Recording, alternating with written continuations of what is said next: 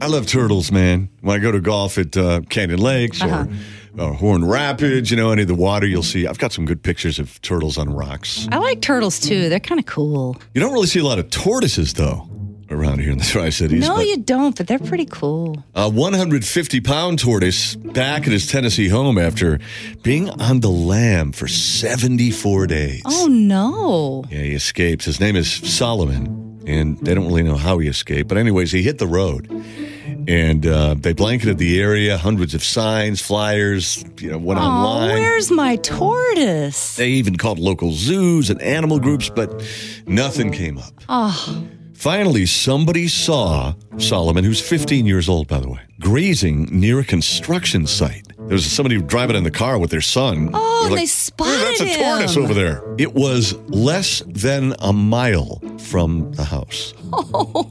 It had taken Solomon 74 days. 74 days. Think about that. Of determined. That's 2.5 months. A journey. 2.5 months to travel less than a mile.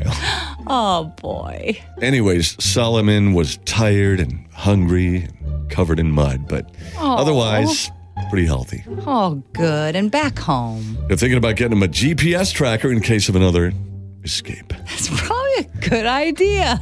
The owner said, and I wonder who really talks like this, I guess that we'll never know the full details of Solomon's great adventure and how he managed to elude us for so long, no matter his traveled course or intent, thanks to the gentleman and his son who happened to be driving. Who talks like that? No wonder Solomon tried to escape.